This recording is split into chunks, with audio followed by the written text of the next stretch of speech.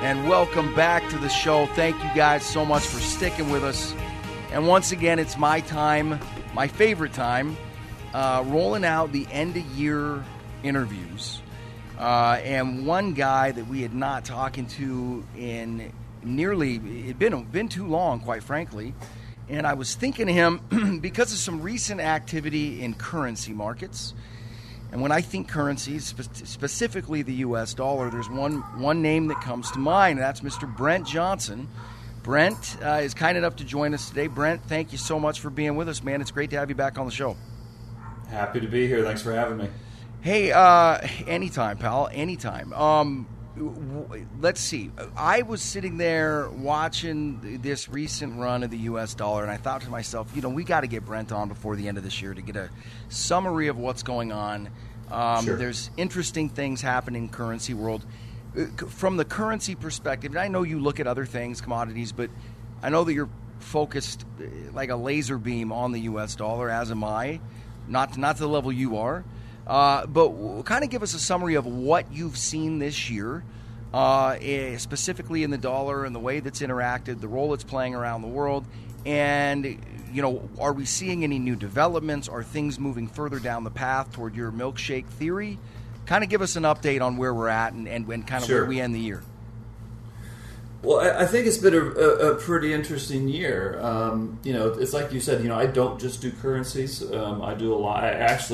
The reality is I don't do a lot of currencies. I mainly invest in other things. It's just that I think currency plays an important role in making that decision when you look at things kind of on a global basis.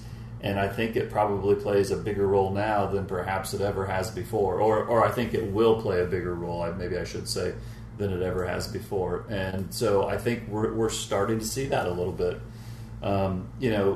Going into this year, the kind of one of the more consensus calls was to be long emerging markets and short the dollar, long precious metals because inflation was just absolutely guaranteed to be here and stay, and it has. We have had inflation, but emerging markets haven't done especially well. Gold and silver are down for the year, and lo and behold, the dollar's up 5, 6, 7% for the year.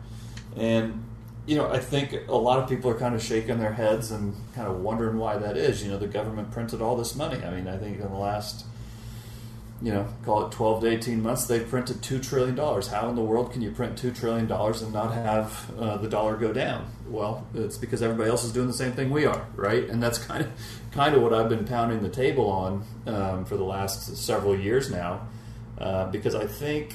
And not necessarily because I want to be right. I mean, of course I want to be right. Everybody wants to be right. But at the end of the day, I don't really care whether I am or not. It's just that I think I'm going to be. And I think a lot of people have just kind of accepted the fact that the Fed's going to print money, the dollar's going to lose value, and so that's a really easy trade. All you got to do is go long, equities and gold and commodities, and everything's going to be just fine. And that might work out, but I don't think it's a given. And so I've tried as best I could, perhaps with some humor, some sarcasm, and perhaps sometimes just some anger, to kind of pound the table on that to get people to listen, because I think it's going to play an outsized role in the next couple of years. So I don't know if that helps kick things off for our conversation or not, but I always think it's interesting when the most consensus trades don't play out, because they often don't. Yeah, no, and it goes back to the first time I heard you talk on a Real Vision video, and you and I have discussed this too, and we've discussed it at length in the past, so we don't need to go down that path again. But the one thing that I would like everybody that's listening to this, and by the way, the introduction was, we get back on the phone and I just want to start talking shop here. Brent is the proprietor of SantiagoCapital.com. You can follow him on Twitter at SantiagoAUFund, or go to SantiagoCapital.com, get his thoughts. He's phenomenal about responding to emails. He takes questions, far too many in my opinion for his own sanity. But anyway, I'm sure you agree at times. At times. So one of the things, before you write this off, before you hear two guys talking about dollar strength, just hear us out, because I think that you and I came to that opinion kind of on a similar path, in the sense that it was my Uber. I've always said, or you and I, you might have said it first, joking around about, the ultimate dollar bear becomes a dollar bull, right? And that's how. And it sounds funny, but it brought up a question that we have discussed again. You brought up the inflation. I think that there is inflation going on. I just don't think it's the textbook type of inflation that so many other people, have been waiting for. Would like to hear your thoughts on what type of inflation, if you see some, or if you think, if this is all just transitory, if it's supply chain, I want to get into that. But I also want to talk about how we got to this, how that being the ultimate dollar bear is the ultimate dollar bull, because I think, what is the U.S. dollar anymore? I don't think people really have a good understanding of that, because it's really, in my opinion, not really a currency. I've said many times I feel like it's more like the VIX for currencies at this point. So what is the U.S. dollar at this point from your view? And that definition will probably point to why you think that it could go a lot higher than most think. And then also, how do you categorize what we're seeing called inflation right now? How would you categorize it? Yeah. So, first of all, let's just start off with the dollar itself, and when I talk about the dollar, what I mean, and et cetera, et cetera. So, I often, on interviews or presentations or podcasts like this, whatever it is, or even on Twitter, I'll reference the dollar index, which is DXY. Now, the dollar index is actually a rather narrow index. It's basically 55% to the euro, I think 10% to the yen, and the next 35% is spread across a couple of the Nordic countries and Switzerland and the UK. So, it's basically against a basket of, call it 5 or 6 currencies. And again, mainly against the euro. And I am the first to admit that that's a very narrow index, but I just use it because a lot of other people use it. I started talking about it a couple of years ago, and I feel now if I changed it, then everybody will go, "Oh, you're moving the goalposts," right? So, you don't feel like that. That's what they'd say. Yeah, of course they would. Of course they would. And then the other thing people will, and so for I've been saying that the dollar is not going to lose value; it's going to gain value, and that doesn't necessarily mean it's going to gain against assets. I've never been one who just said you should sell everything you own and just hold a big pile of dollars and wait for the inevitable crash to come. I've never said that at all. I don't, and I am not saying that now, and I don't think that you should do that. I definitely think people should have some cash in their portfolios and some cash to use as either optionality or to help them get through any drawdowns that their other investments experience, but. The point that I've tried to make is that the dollar can absolutely lose value in real terms and still absolutely crush every other currency in the world. And so when I I always crack up because I'll say the dollar's going to get strong versus its peers, and then people say, yeah, but not versus assets, or not versus gold, or not versus Bitcoin. And I kind of feel like that's it's like comparing a pro sports athlete to a thoroughbred. Right. You could say, Carl Lewis was the fastest guy in the 1980s, and say, yeah, but he still couldn't beat a horse. Well, of course he couldn't beat a horse. And you shouldn't be comparing. When I say the dollar's going to crush the other currencies, that doesn't mean that it's not going to lose against stocks or gold or real estate or whatever it is. The problem is if the U.S. dollar rises versus other currencies, let's just forget assets for now. Forget commodities, forget any. If it just rises versus its peer fiat currencies, it will break the entire global monetary system. Or if it rises too much, it will break because the monetary system is not designed in a way that allows the global reserve currency to continually rise without having a giant deleveraging credit contraction associated with it. And I can show you a chart going back over the last 25 or 30 years. And every time there is a crisis or an economic slowdown, it coincides with dollar strength. Now, we could probably sit here and argue whether or not the currency, the dollar strength led to the crisis, or if the dollar just reacted to the ongoing crisis. But there is no question that there is almost a 1-to-1 correlation. Now, nothing is 100% and nothing is guaranteed. But that's about as close as it gets.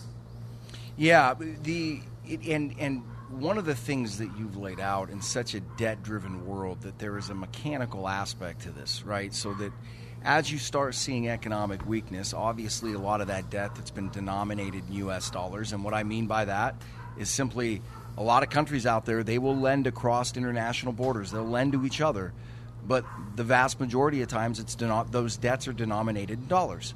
And the basic reason for that is nobody trusts each other's currency, right? I mean, that's essentially. And there's other practical reasons. It is the world reserve currency. But really, when the proverbial stuff starts hitting the fan, it's a reactionary thing, right? If you need dollars to service your debt, and you're watching things go down a slippery slope economically, you're not going to sit there and go, well, hold on a second, we got to go look at the U.S. deficit. Right? It's right. Isn't that what you're getting to? That it's financial problems that will push the dollar higher. That's exactly right. And again, it's because the entire world is leveraged. We're close to like $300 trillion in global debt now. The vast majority of that is in U.S. dollar debt.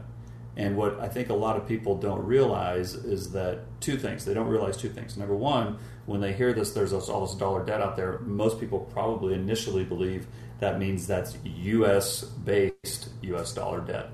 And there is a lot of U.S.-based U.S. dollar debt, but there's just as much U.S. dollar-denominated debt issued by entities outside the United States as there is inside the United States. There's the U.S., and people have heard me say this before, but I'm going to keep repeating it because it's very, very important. There's a U.S. domestic dollar market, which is what you and I and everybody else in the U.S. uses. And then there's a euro dollar market, and that's not euros. That's not the euro currency. Euro dollars are dollars that exist outside the domestic borders of the United States. And there's just as much credit extended and loans in U.S. dollars outside the United States as there is inside the United States. And those are owed by entities outside the United States. And so when the dollar gets stronger, that puts additional pressure on them. And because of, going back to this $300 trillion in debt, because most of it is in U.S. dollars, the whole world monetary system is essentially levered off of dollars. And again, the design of the system, money is loaned into existence. So for the system to function, it has to grow. When your system is designed by money being loaned into existence, it has to grow. It does not have a reverse gear. It can slow down and it can go backwards for maybe a couple months, maybe a year. But if it doesn't start growing again after that, the system itself will collapse. It's just math, and it's just the design of the system. And so over the years and years and years of this system, the system has gotten bigger and bigger and bigger and bigger, and it's all levered off of dollars. So if the dollar starts to gain in value and you get this credit contraction, the system itself starts to collapse, and it becomes a self-reinforcing mechanism. That's what we saw in 2008 and 2009, and that's what we saw in March of 2020. It was basically a call on the dollar, a margin call on the dollar. Everybody had to sell everything else that they didn't want to sell in order to get dollars to meet the credit obligations or the margin calls for the dollar. And I just don't see that changing unless and until they redesign the system and get the dollar out from under the underpinning of the entire system. This is always going to be a possibility that this could happen. And typically, over the last, call it 100 years or 80 years or 60, whatever number you want to pick, if one part of the world was in a slowdown or a credit contraction, there was another part of the world that was still in good shape and was growing, and money could flee there, and there was a relative safe haven. But now every place is in the same situation. There is very, very little global growth. And everybody has the same dollar debt. Or not the same dollar debt, but everybody has this exposure to dollar debt. And so while and when I say when the leadership, when the political and monetary leadership of the United States, when people tell me they have done a horrible job of managing our finances, I absolutely 100% agree with them. It's just that I don't believe when you leave the borders of the United States that monetary authorities and politicians all of a sudden get smart. They're the same in Europe. They're the same in South America. They're the same in Australia and Canada and China and everywhere else. They all go to the same schools. They all learn the same thing, and they all run the same programs. So it's not like you leave the U.S. and all of a sudden you're in some financial wonderland where things are done appropriately and with astute financial modeling in mind. It's just again, everybody's just borrowing money and spending it as fast as they can, and it's going to end really, really badly. Yeah, no, it will. Sorry, that was a long ramble. I apologize. No, man, this is a ramble-enabled zone, man. I love it. The thing that about this whole dollar situation that I find incredibly interesting is, when you look at the dynamics of the strength of that dollar, and then you look at the inflationary story. You and I have spoke about this before, so I don't mean to go over previously tilled ground. But if you go back and look at the price of gold from 2018 and the price of the U.S. dollar, they basically ran upward together for about 2 years. Contrary to that can't happen. The gold and the dollar can't rally together. Right. We've seen, for the most part, you've had this pullback recently, which I attribute almost entirely to fears over Omicron and a potential shutdown, which was taken off the table the other day by Jen Psaki at the White House. Yeah. But one of the things we've seen too, Brent, is a commodity rally with the dollar strengthening this fall, right? Yep. Well, that can't happen. Right? See, when I see that, Brent, it makes me go back to the milkshake theory and go, hey, guys, this is essentially, in my opinion, what he's talking about. It's not working the way you think it is. Yeah. So I'm glad you brought this up because this will help explain two parts of what I'm talking about. The first off is that you can have rising inflation and rising asset prices alongside a rising U.S. dollar. A lot of people associate inflation or rising asset prices with a falling dollar. Now, that may be true in absolute terms, right? But it doesn't mean it has to fall versus its peers. And so, again, as all of these countries around the world, all the central banks, all of them, do stimulus, do QE, run budget deficits, all fiat is being debased, not just U.S. dollars. All fiat's being debased. So you can have a situation where commodity prices, asset prices, gold prices, Bitcoin prices, whatever you want to call them, however you want to, just commodities in general, while they are all rising versus fiat currencies, but the dollar can be rising versus all the other fiat currencies. And so you can have inflation with the dollar getting stronger versus its peers. Now, and that's what we've seen, right? So over the last 18 months, we have seen rising asset prices and rising commodity prices. Now, we'll come back to why that is in a little bit, but before I get there, the other thing that you've seen is that at the beginning of the year, when the dollar kind of went sideways to down, the dollar kind of went sideways for the first six months of 2021. It went up a little bit in the spring, and then it came back down, but in the middle of June, it was right exactly where it was at the end of December last year. And so from the first half of the year, let's call it just in simple terms, from January to July, you saw all commodities rising. The grains, the metals, the hard commodities like copper, nickel, and steel, iron ore, aluminum, all that stuff was rising, and along with gold and silver. But in the second half of the year, when the dollar started to rise, you've seen some of those commodities, especially the industrial commodities, especially things like copper, have started to pull back. Wheat went up a lot, but then it started to pull back. So in the second half of the year, you have had some energy continued to rise. Oil has stayed relatively strong. But there's a lot of commodities in the second half of the year. While they're still up for the year, they've pulled back anywhere from 10 to 20%. In some cases, more than that. Natural gas is a great example. Natural gas was, $2-3 a year ago. It went to $6-7 over the summer, and now it's back down to around $4. And so you had these huge runs, but as the dollar has gained strength, it has become hard for those industrial commodities or some of those energy commodities to continue their rally. And so this will, I think this, so they might be up on the year, even though the dollar's up, but they've come back a lot as the dollar started to strengthen. So I think this is important where we can now start to transition to whether or not inflation is transitory or not, right? Now, the first thing I'll say is I don't know whether inflation is transitory or not. I tend to think that it is transitory. If I had to choose, I would pick that.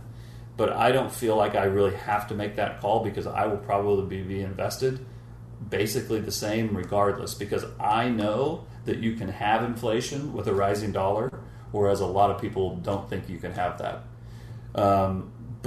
But let's talk about why we've seen inflationary pressures over the last year and a half. So there's a lot. I kind of tend to get labeled a deflationist because I think the dollar is going to get stronger, and that typically does lead to deflation. But I would sit here and say that there's no question we've had inflationary pressures for the last year and a half.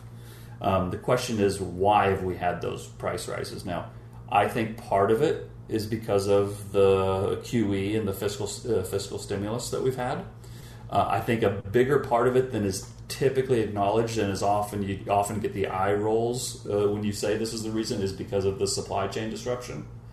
Now, what they've done, when they shut the entire global economy down, they basically shut the supply chains down.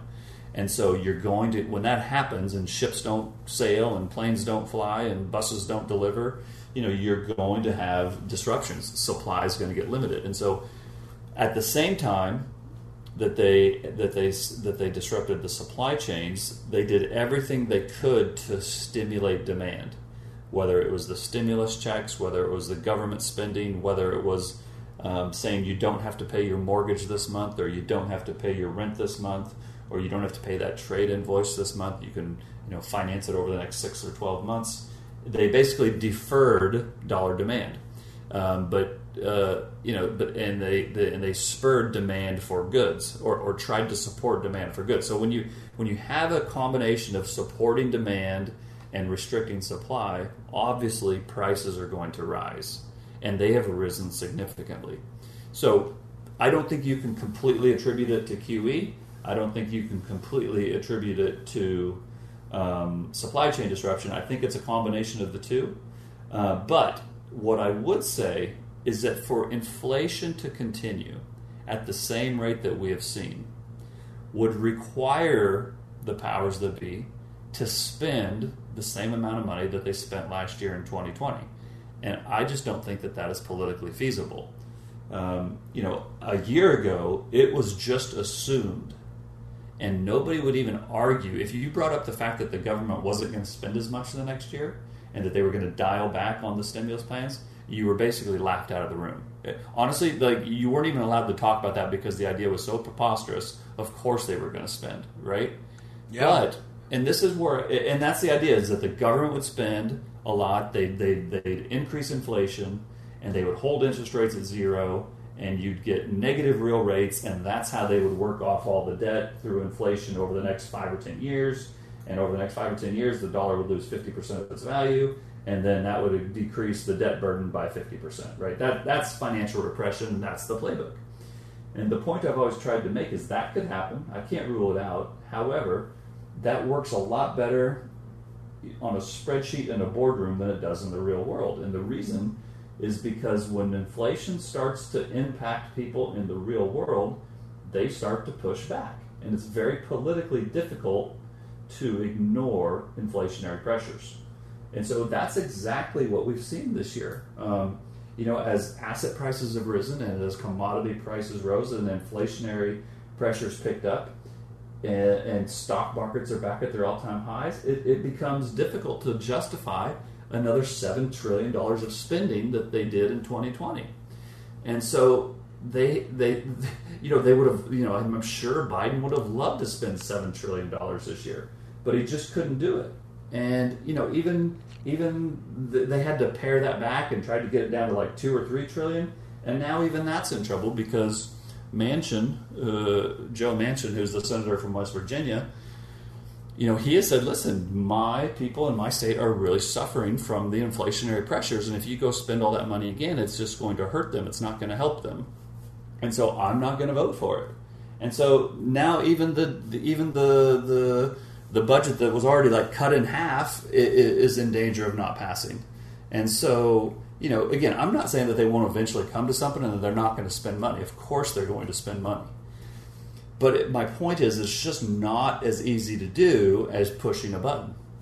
And if they don't continue to spend the same amount that they did, and now you have the Fed, because of inflationary pressures and because equity markets and commodity markets, a lot of them are at their all-time highs, is starting to take their foot off the gas on QE. Now all of a sudden you have less stimulus from the Fed, and you've got less fiscal spending from Washington, and you now all of a sudden you have a fraction of what you had a year ago. And so that is the way inflation could be transitory. Because, again, to keep having the rising inflation, you need to have the continuous support from the central bank and the continuous spending from the government. And right now, both of those are in reverse gear, not in they're not going forward gear. So I tend to believe that we will have, over the next several years, it will be an inflationary environment, but it will be punctuated by episodes of absolutely frightening deflationary pullbacks, very similar to March of 2020. Because I know I'm rambling again, but for a government to come out and spend $5 trillion, $7 trillion, $10 trillion, they need to have political cover to do it. So they need to have they need to do it in response to some kind of financial pain, right? Like the S&P, 20% off its high. Right. So if the S&P goes down 20%, and we get more lockdowns due to Omicron or whatever it is, then they can come out and spend. But right now, with everything at their all-time highs, they can't do it.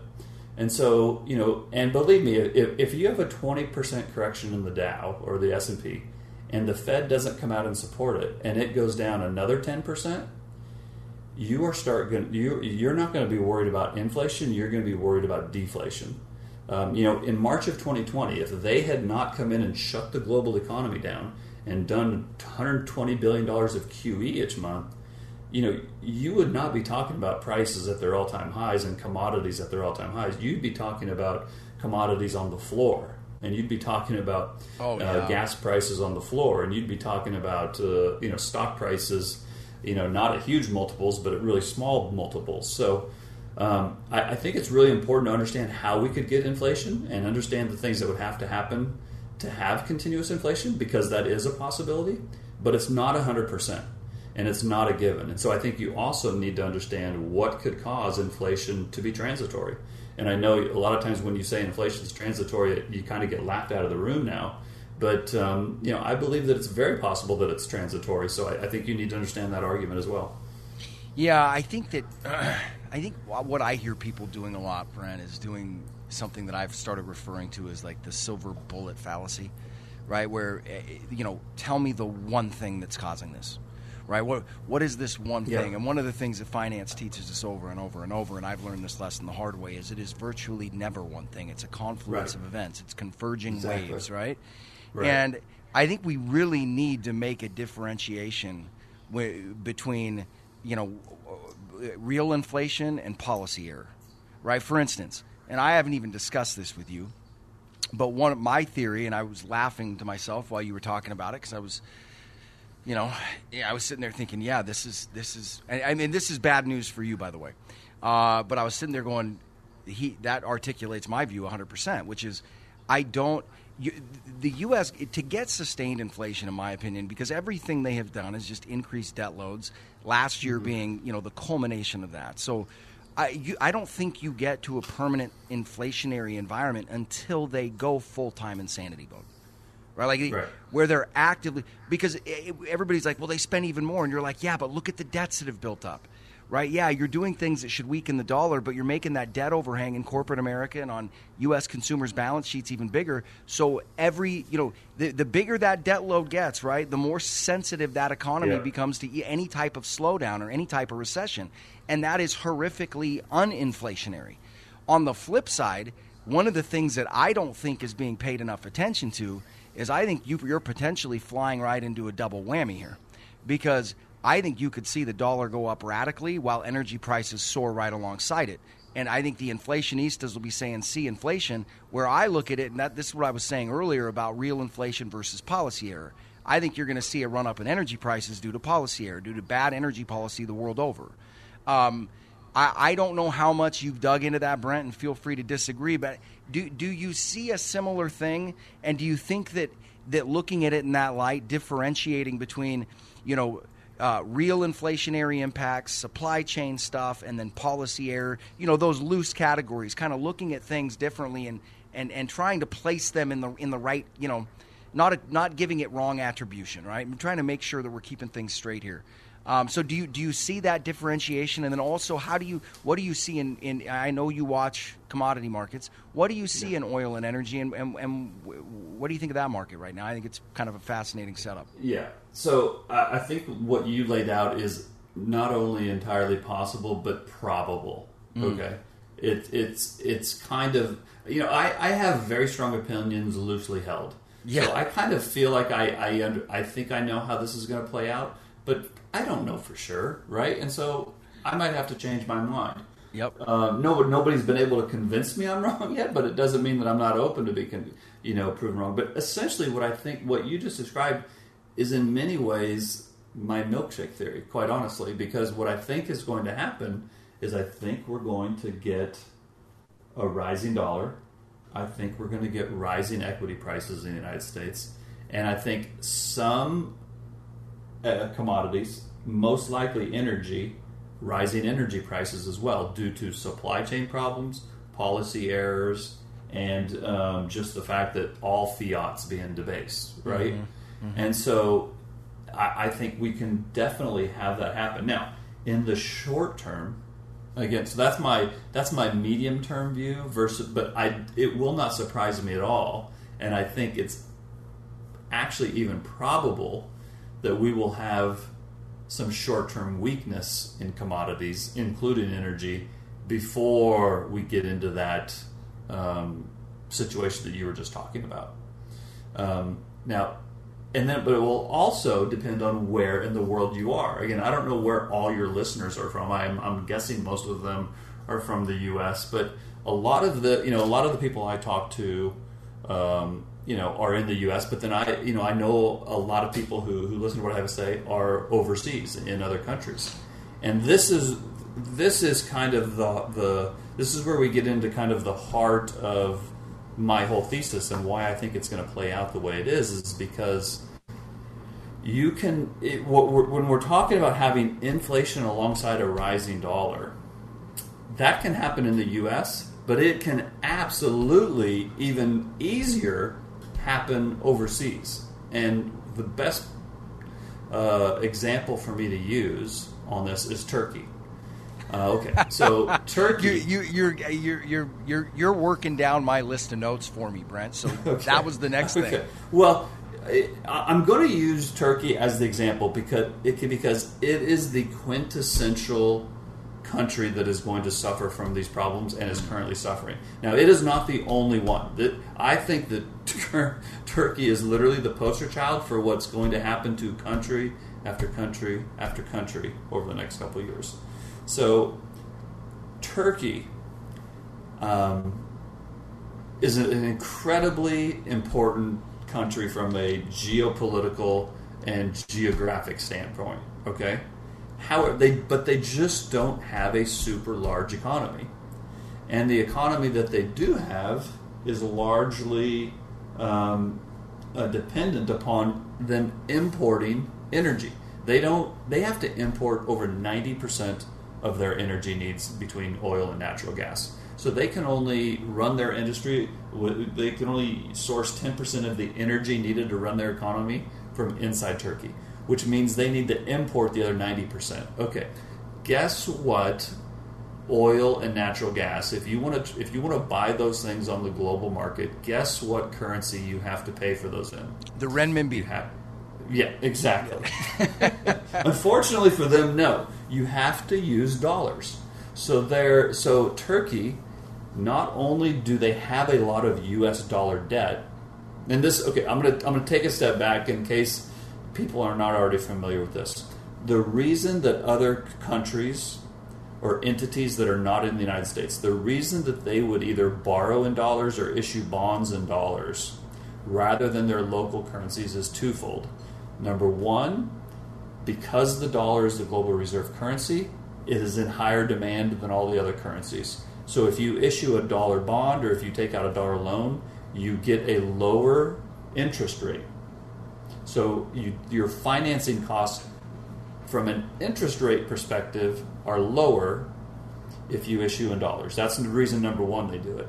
The second reason they do it is because the United States is either the number one or two biggest customer for almost everybody in the world. So when they sell things, they get dollar revenues. And so if they issue bonds or if they borrow in dollars, now their revenues are aligned with their liabilities from a currency perspective, and they don't have currency risk in their, or they're not as much currency risk in their assets and liability mismatch.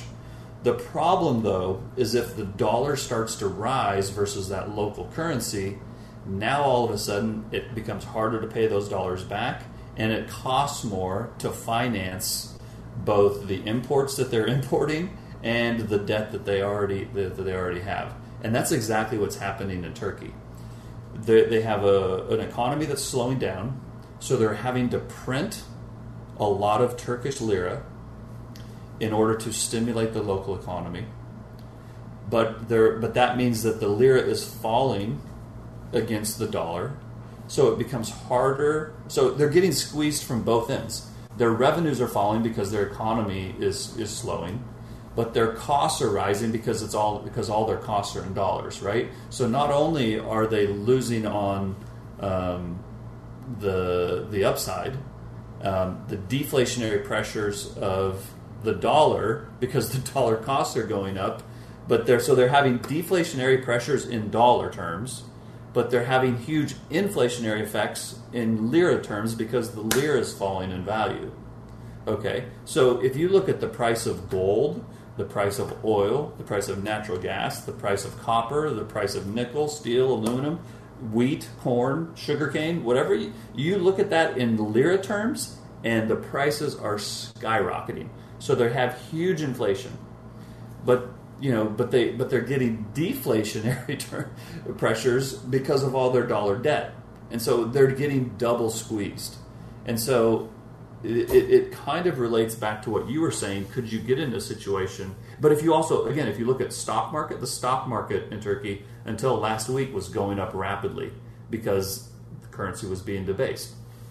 But what they have had now over the last 3 or 4 days is they've had a huge stock market crash, and now the Turkish central bank has had to come out and institute all these types of measures to save the currency. But the point I'm getting at is what I think as that happens to other countries around the world, you are eventually going to get contagion. In other words, it's going to spill outside of Turkey. So how can it spill outside of Turkey? Okay. Well, when Turkey has borrowed in dollars, they haven't just borrowed from Turkish banks.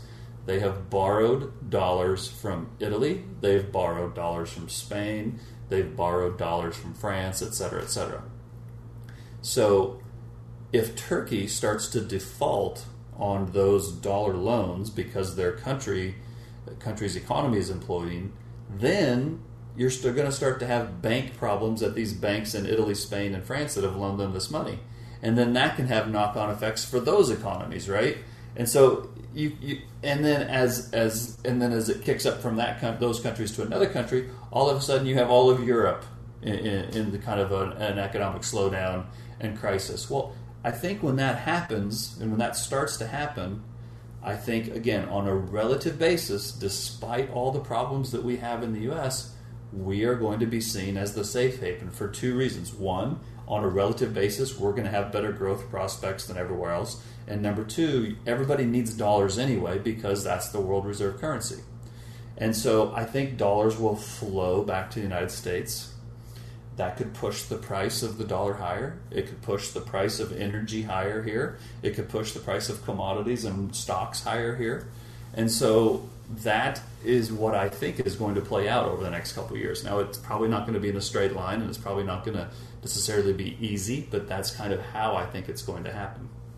It's interesting to watch this because that predicament that I remember you and I talking about pretty much the exact same scenario. I don't think we were talking about Turkey specifically, but we were saying that what is happening to Turkey, and again, feel free to correct me if you think I'm wrong, but to me, it's just kind of the reflexive it's like the other side of the reflexive coin for what central banks and governments have been doing for the last 20 years, right? Which is beggar thy neighbor, push your currency the lowest, like the unwind of that. You know, you and I talked about that before too. You show me any pattern in finance that looks just self-feeding and self-perpetuating, right? It does have a tipping point, and then if you want to know what happens on the other side of that tipping point, just make it the inverse of what got you there, right? It's that natural unwind, like the uncoiling of the telephone cord, right?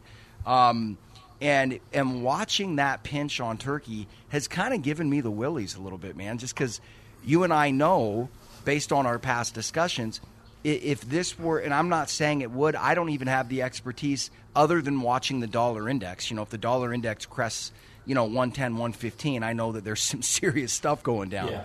But other than that, I don't really have the skill or the knowledge to assess when that is happening or when that's starting to happen. But when I look at Turkey, it's that pinch that they're in that you and I spoke about, which is, right, the more all of those pressures mount, the only way out they have is to print more currency, which just exacerbates the existing problem, right? Right? Is that what you're getting at? Yeah, I mean, this is my point. It becomes self-reinforcing. So what Turkey has to do in order to get out of this malaise, they have to stimulate it even more. They have to print even more lira. But that just makes the lira even weaker versus the dollar. It becomes a self-perpetuating doom loop, for lack of a better word. And honestly, I don't necessarily want this to happen. In fact, I don't want it to happen because this is really, really bad for the entire world. But I think that you can take what's happening to Turkey and you can pretty much lay it on top of several other current countries around the world, many other countries around the world who are going to experience the same thing. Like Turkey, I feel like is the trailer when you go to watch the Spider-Man movie. Turkey is what is the preview of all the other movies. We haven't even gotten to the main movie yet because I think it's going to happen to much bigger countries than Turkey. Yeah, no, it's going to be rolling now.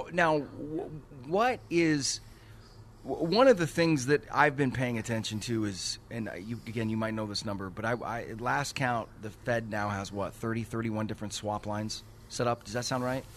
Yeah, that sounds right. I actually haven't looked in the last couple of months, but that sounds right. Well, it's probably gone up. I know it hasn't gone down. What is to keep them from just burning up those swap lines in the event that dollar surge happens? Because and Brent, again, I do not claim to be an expert on this stuff. I don't know if that's what they were doing, but it sure felt like that last March. I mean, it felt like they were just melting the swap lines. Yeah, I mean, that will happen again. I have no doubts in my mind that swap lines will be extended and that the Fed will do what they can to bail out other countries. But what I would say is that the further we get along in this ongoing crisis, for lack of a better word, which is hard. It's weird to say that you're in a crisis when the equity markets and commodity markets are at their all-time highs. Or I'm sorry, the equity markets are at all-time highs. But I kind of feel like we're in this rolling crisis here, and I think everybody knows it's just a matter of time before we have more significant volatility. My point, though, is that I just don't think that the Fed can do enough. I mean, think about everything they've done over the last 18 months. So at 2 years ago today, the dollar was basically right where it is today. Okay? Within 1% of where it is today. Right. Think of everything they have done over the last 2 years, and the dollar is right where it was. And so they can do all these things that over very short periods of time, maybe even a couple months, 6 months, even a year, that can push the problem down the road, but they cannot solve this problem. And so, I think, yeah. To your point, I just want to stick this in because I didn't want to. I thought about you the other day. I was looking at something. You might have even posted it. I can't remember what it was. But for a perfect example of what Brent's talking about, guys at home, go look at the dollar index in 2007. I believe it was around 78, right? U.S. debt to GDP was 63%. Okay, today the dollar index is at 96, and debt to GDP is 150%. Right, so we're essentially tripling the debt. The dollar index is up 20%, right? Yeah. I saw that stat and I went, "This is what you're talking about." This is exactly it. This is like the Gordian knot. The only way that Alexander the Great broke solved the riddle of the Gordian knot is he literally just broke it. He cut it in half, right? Mm-hmm. That's what the only way to solve this problem is to break the entire system.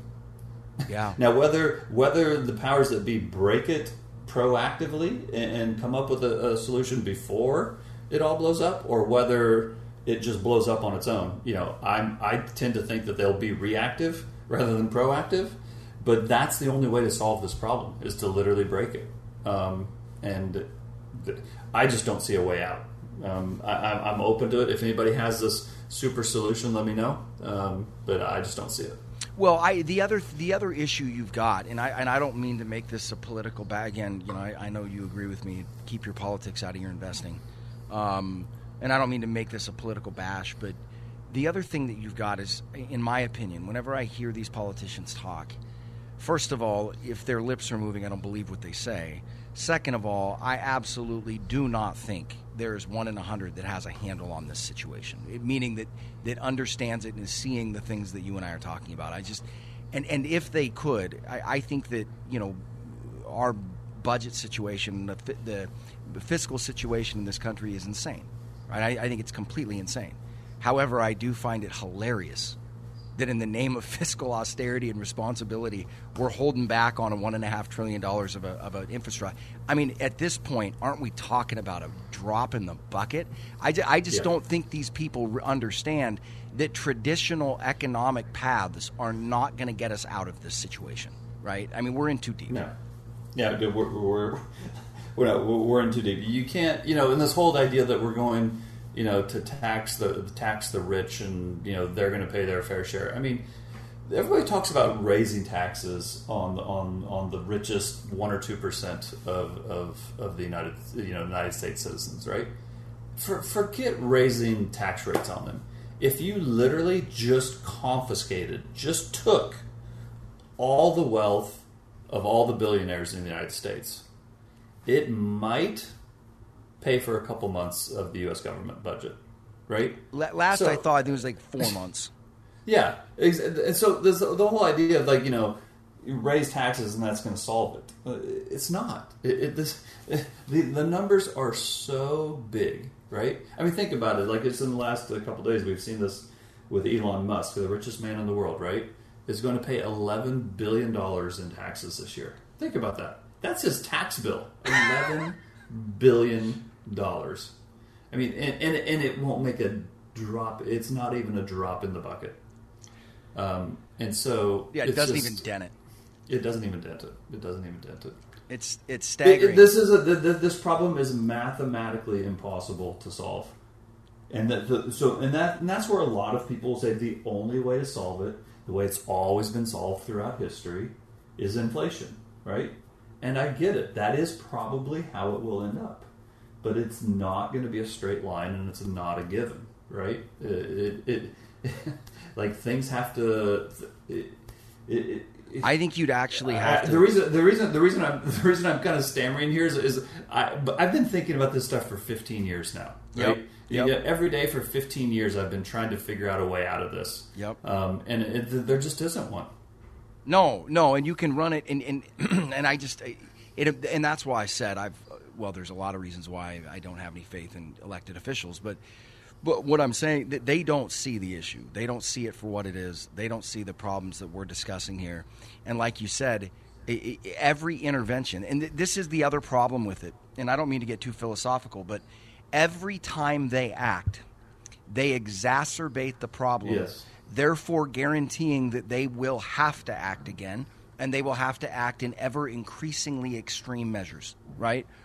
Because they continue to exacerbate the very problem that it's almost like oversubscribing penicillin or antibiotics.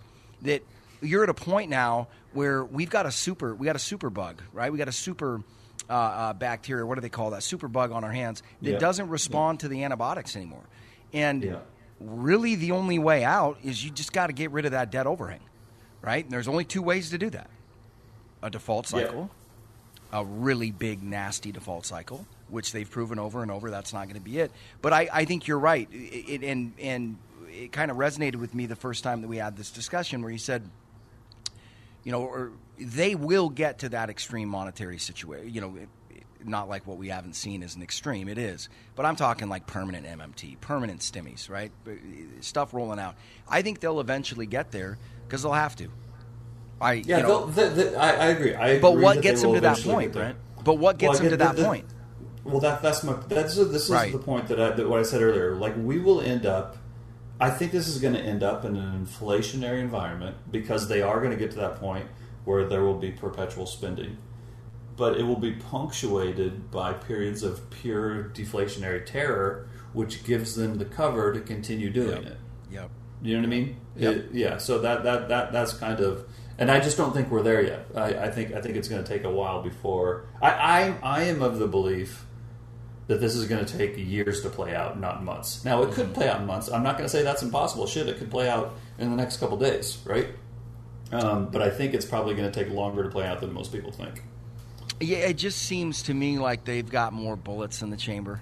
For instance, I've always thought that we will not get out of this period of time without seeing the Fed actually buy stock.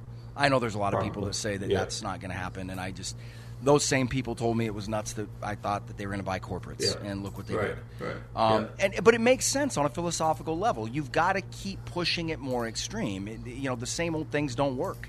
Again, that patient is immune, if you will, to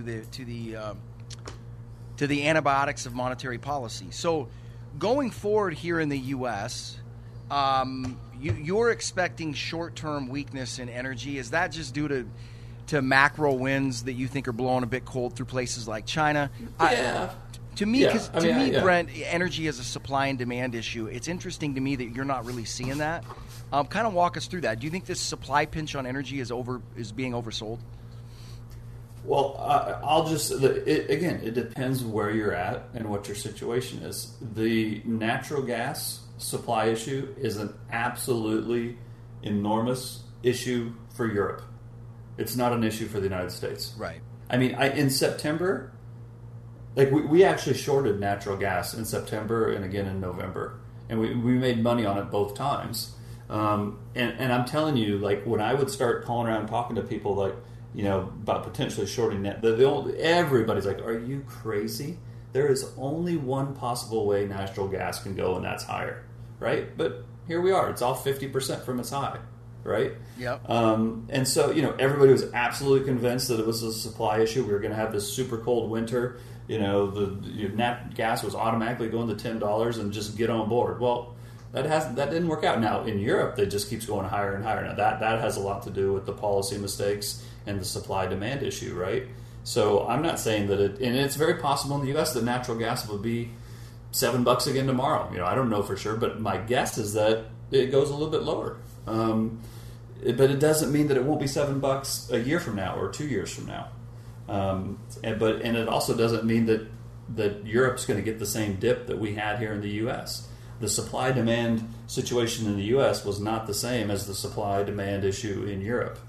So I think that energy and commodities are going to go a lot higher in the years ahead. I'm just not convinced they're going there right now. Okay. anything else, man? We're just about out of time. Anything else that you want to revisit or that you're paying attention going into next year? Anything? We talked about the commodities, talked about dollars, talked about debt. Well, anything specific that's popped up on your radar here in the last 6 months of this year? No, I would just say that I think it's very possible that we have a very similar first quarter of 2022 that we had in 2020. Now, maybe it's not to the same extreme, and maybe it's not for the same reasons, but we're kind of right back up here. We're at the end of 2019 and into early 2020. Markets were at their all-time highs. Volatility was kind of at its lows. There wasn't a whole lot of people scared in the market, et cetera, et cetera. And then, a couple months later, the world was on its knees. Yeah. I just kind of feel like, I think that could easily happen again. Again, I think that the reaction function from the powers that be will probably be quicker and even bigger than it was last time. And maybe we get a similar reaction out of it as far as, buy the dip. But, I'm not convinced. Here's the only thing I'm convinced of. The only thing I'm convinced of is everybody should have some cash on the sidelines just in case. Mm-hmm. Now I'm not saying that you should sell everything you own and sit in cash and go hide out on a mountaintop. That's not the point I'm making. But I'm saying the opportunity cost of having some cash on the sidelines is not so great that it doesn't help you.